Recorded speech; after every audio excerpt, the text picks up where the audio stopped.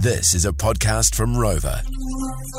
Our next guest is proudly from Wellington. He captained the Rongotai at first 15. Yes. His radio career started in 1968. He has commentated rugby, cycling, boxing, bowls and cricket. He's called over 350 All Blacks tests. He is the best slugger in New Zealand. In 2018, he was appointed a member of the New Zealand Order of Merit. He nearly was physically injured when Justin Marshall yelled, "Go Bodie," in the 2015 World Cup final.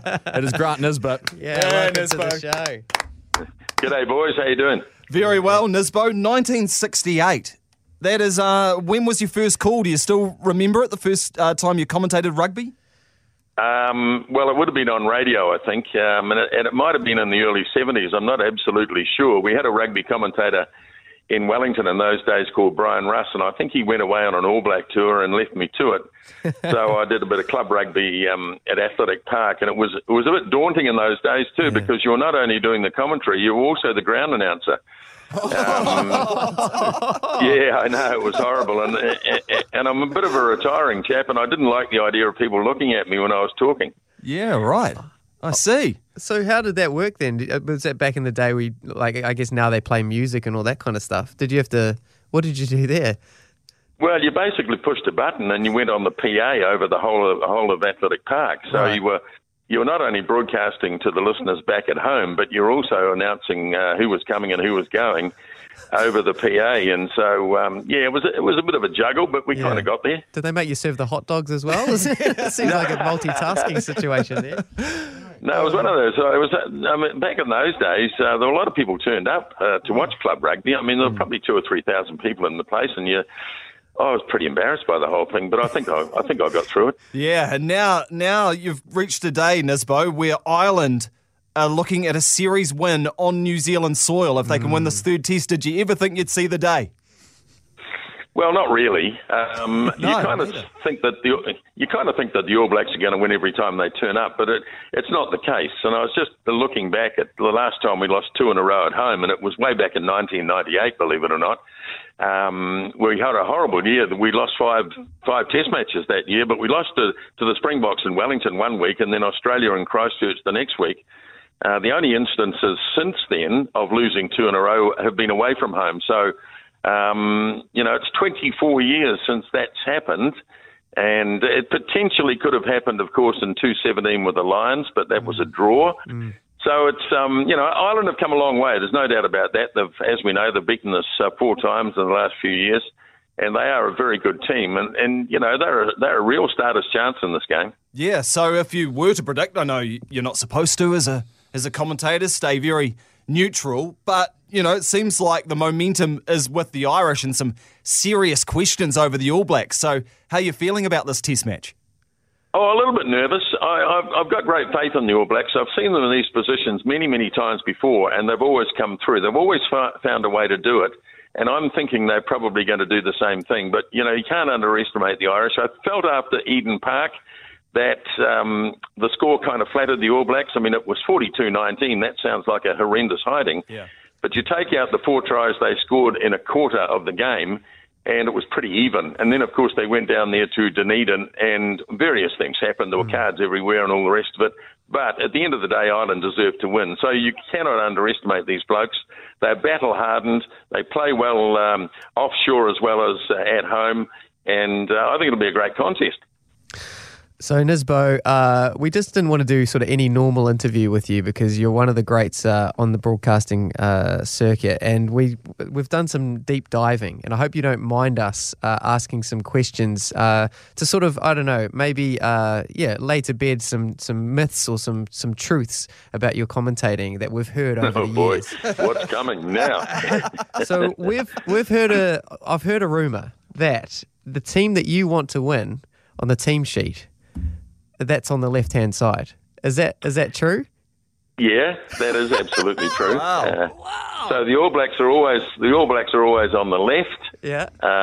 Wellington is always on the left. Yes. I don't feel quite as passionate about Super Rugby as I don't think it's got quite the tribalism that provincial rugby has or international rugby. So agreed. I don't always have the Hurricanes on the left, but most times. Yeah, great. When did that start?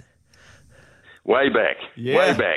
I always sit on the left-hand side of the commentary box too, but that's just me. I love that. And also we another... drive on the left-hand side of the road, don't we? Well, it makes sense. Yeah, it does. Yeah.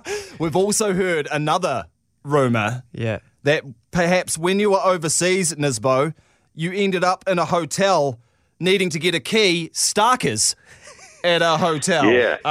Is this true? This is true, and I can let you in a little secret. It's actually happened twice. It happened once in Sydney.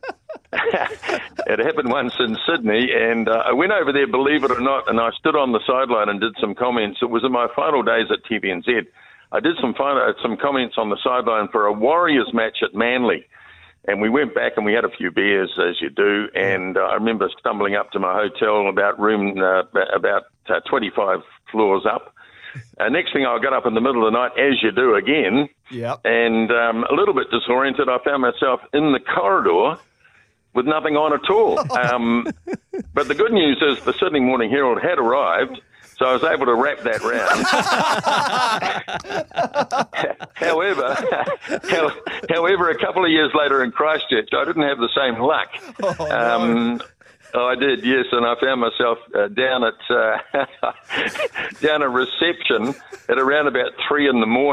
I'd hate to see what the CTV cameras revealed. Yeah, I know, it's terrible, isn't it? It is terrible. But you can't. I mean, one thing you can't do in a hotel is bang on your next door neighbour's room because you don't know who they are. Exactly. That's right. Yeah. I've had the same situation in Wellington. Actually, when I was working for The Rock, had a big night down there. And it is a terrible moment when you hear that click of your door and then all of a sudden you sober up, don't you? You're like, oh no. Yes, you do, big time. Yeah. I once heard the great English cricket commentator Henry Blofeld tell that same story. And I thought he was just making it up. I thought that can't happen. No. But it can happen. I'll tell you, boys, it can happen. Overseas or at home. So you want to, if you're going to do it, then you want to do it on the Sunday morning when the weekend papers, because obviously they've got those pull-out sections. So you can have more coverage. Okay. Yes, correct. And Nick brought up the name earlier, great Tawa College man, and Murray Mixted. Haven't heard from Mix for a long time, but he used to be one of my favourite commentators. So do you stay in touch with Murray Mixted, and who are your other kind of favourite co-commentators throughout the years? Oh, look, I've been really lucky. Mick's a fantastic bloke, and yes, I do keep in touch with Mick, and I think he's living up Tauranga way these days, or at the Mount. But he was such a passionate commentator. I don't think I've ever met a guy who's more passionate about the game than Mick. He was fantastic. And I guess I've done more test matches with Mick, or maybe now Justin, I'm not sure. But over the years, John Drake, Grant Fox, they're the rugby guys. And I was lucky enough at the 1996 Cricket World Cup to spend a bit of time in the commentary box with the likes of Richie Beno and Ian Chappell and Tony Gregg and a few of those guys. And, of course, there's the ever-present Smithy. Smithy's been around for both rugby and cricket, so I've been really lucky. Yeah, it's great company. It's great company indeed. And obviously, as we've sort of chatted about before, been doing this a long time, pre-cell phones, that kind of thing. When you're touring and away from the family and quite often long tours, we've heard a nasty rumour that you may have communicated to your family in some of the broadcasts. Is that like by slipping in some words throughout the commentary to tell them that you're thinking of them or that you're communicating with them? Is that a true story? Yeah, that is a true story. I've got two daughters, and when Brooke and Kirsty were growing up, I'd be away for long periods of time, 2 or 3 months at a time, and so they quite often cheekily say, "Dad, if you mention the word pineapple or something similar, we'll know that you're thinking of it." And so I had to find a way, and it's not always easy in a game of rugby, and you do start to panic with only 10 minutes to go, and you think, I haven't used it yet. How do I get this in? But there's always a way. Where there's a will, there's a way. What was the words? Can you remember some of the communication? I can't think. I think apples might have been one. Apples. I can't honestly remember now. Amazing. That's so good. So are you a stats guy, Nisbo? Are you like, this is my 390 All Blacks test this week, or do you have people keeping stats for you, or do you keep notebooks lying around the house in your garage or something, or do you keep memorabilia?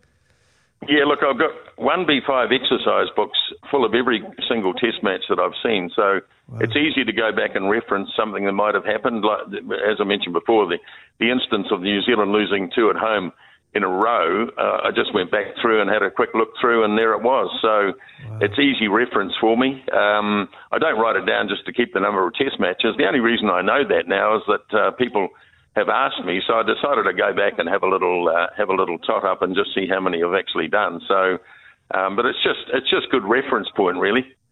Yeah. So, are you calling the game this weekend? How's it working at Sky these days? Yeah. Yep. No, I'll be there. I'll be there along with Smithy and Justin. So Awesome. Looking forward to it. It's probably the most meaningful test match we've had at home for quite some time. Yeah, since that third test against the Lions. We don't want to draw, Nisbo. We don't want a refereeing clanger to decide this series, do we? Please don't put your No, team... we don't want the referees making up laws on the hoof. They've subsequently agreed that they got it wrong, but that doesn't really change you want to get it right on the night, don't you? No, absolutely. So you have to count the number of players on the field for them and let the referees know just how many should be out there? Oh, boy, it's getting tough for these reds and these yellows and all the rest of it. It's pretty hard to keep up. Bit of a debacle in Dunedin last week. It's a different code, Nisbo, but I'm not sure if you saw State of Origin last night. I just wanted to play you some of the audio of their final try. We're talking about how we hope the result's going to be. Yeah. It would be great if it's an ending like this. Also want to get your thoughts on what you make of Jonathan Thurston and just how impartial he is during this commentary. So I'll just play it to you now. Now Cleary. Oh, Ben Hunt! It's been pitched by Ben Hunt. Hunt racing away upfield. Ben Hunt. He goes for the corner. Ben Hunt wins the Origin for Queensland. What a moment in Origin history. So yeah, what do you make of that? Nice and impartial? Oh, look, we can't, what's the old saying? Those in glass houses can't cast stones, but I remember in the 2015 World Cup final when Bowden Barrett was chasing that kick down from Ben Smith, Justin and I were giving it plenty, mainly Justin, of course. So it was a very similar situation. It's good to hear a bit of passion. You've got to be careful with, you are reaching a worldwide audience, so you've got to be a little bit impartial, but I do enjoy the passion. Yeah, and Thurston is part of the Maroons coaching staff, and they've got him in the commentary as well. I'd be like, it's a bit strange, but great to hear that the A-team is on this weekend. Smithy, Nisbo, Justin Marshall, that's the A-team in commentary as far as I'm concerned. Absolutely, and also, keep that team sheet on the left-hand side. Don't put them on top of each other for the draw. For Ian Foster's sake, you need the All Blacks on the left. Yes, and so does he. Yes, he certainly does. Very much so. Grant Nisbett, enjoy the call in Wellington. I'm sure it'll be a beautiful night, and go the All Blacks. Good on you, boys. Cheers. Thank you very much, Grant Nisbett. Great man. Legend, man. That's out of all the interviews we've done, I think that was the one that's like, oh my gosh, this is the GOAT. This is the GOAT of broadcasting. Yeah. And that's why I was wanting to do a joke in the middle of that interview, but I felt like it wasn't appropriate because he is the GOAT. Because when he was outside of his hotel room naked, I was just wondering, has he got like a little mustache slug downstairs? Like a Nisbo. That Nisbo, like transplanted, but down there. I don't want to think. Oh, you're giving me visuals I don't necessarily want. That would look so strange. There's a massive gap between your belly button and the slug. I'm glad you didn't ask him, maybe because we asked him enough awkward stuff anyway.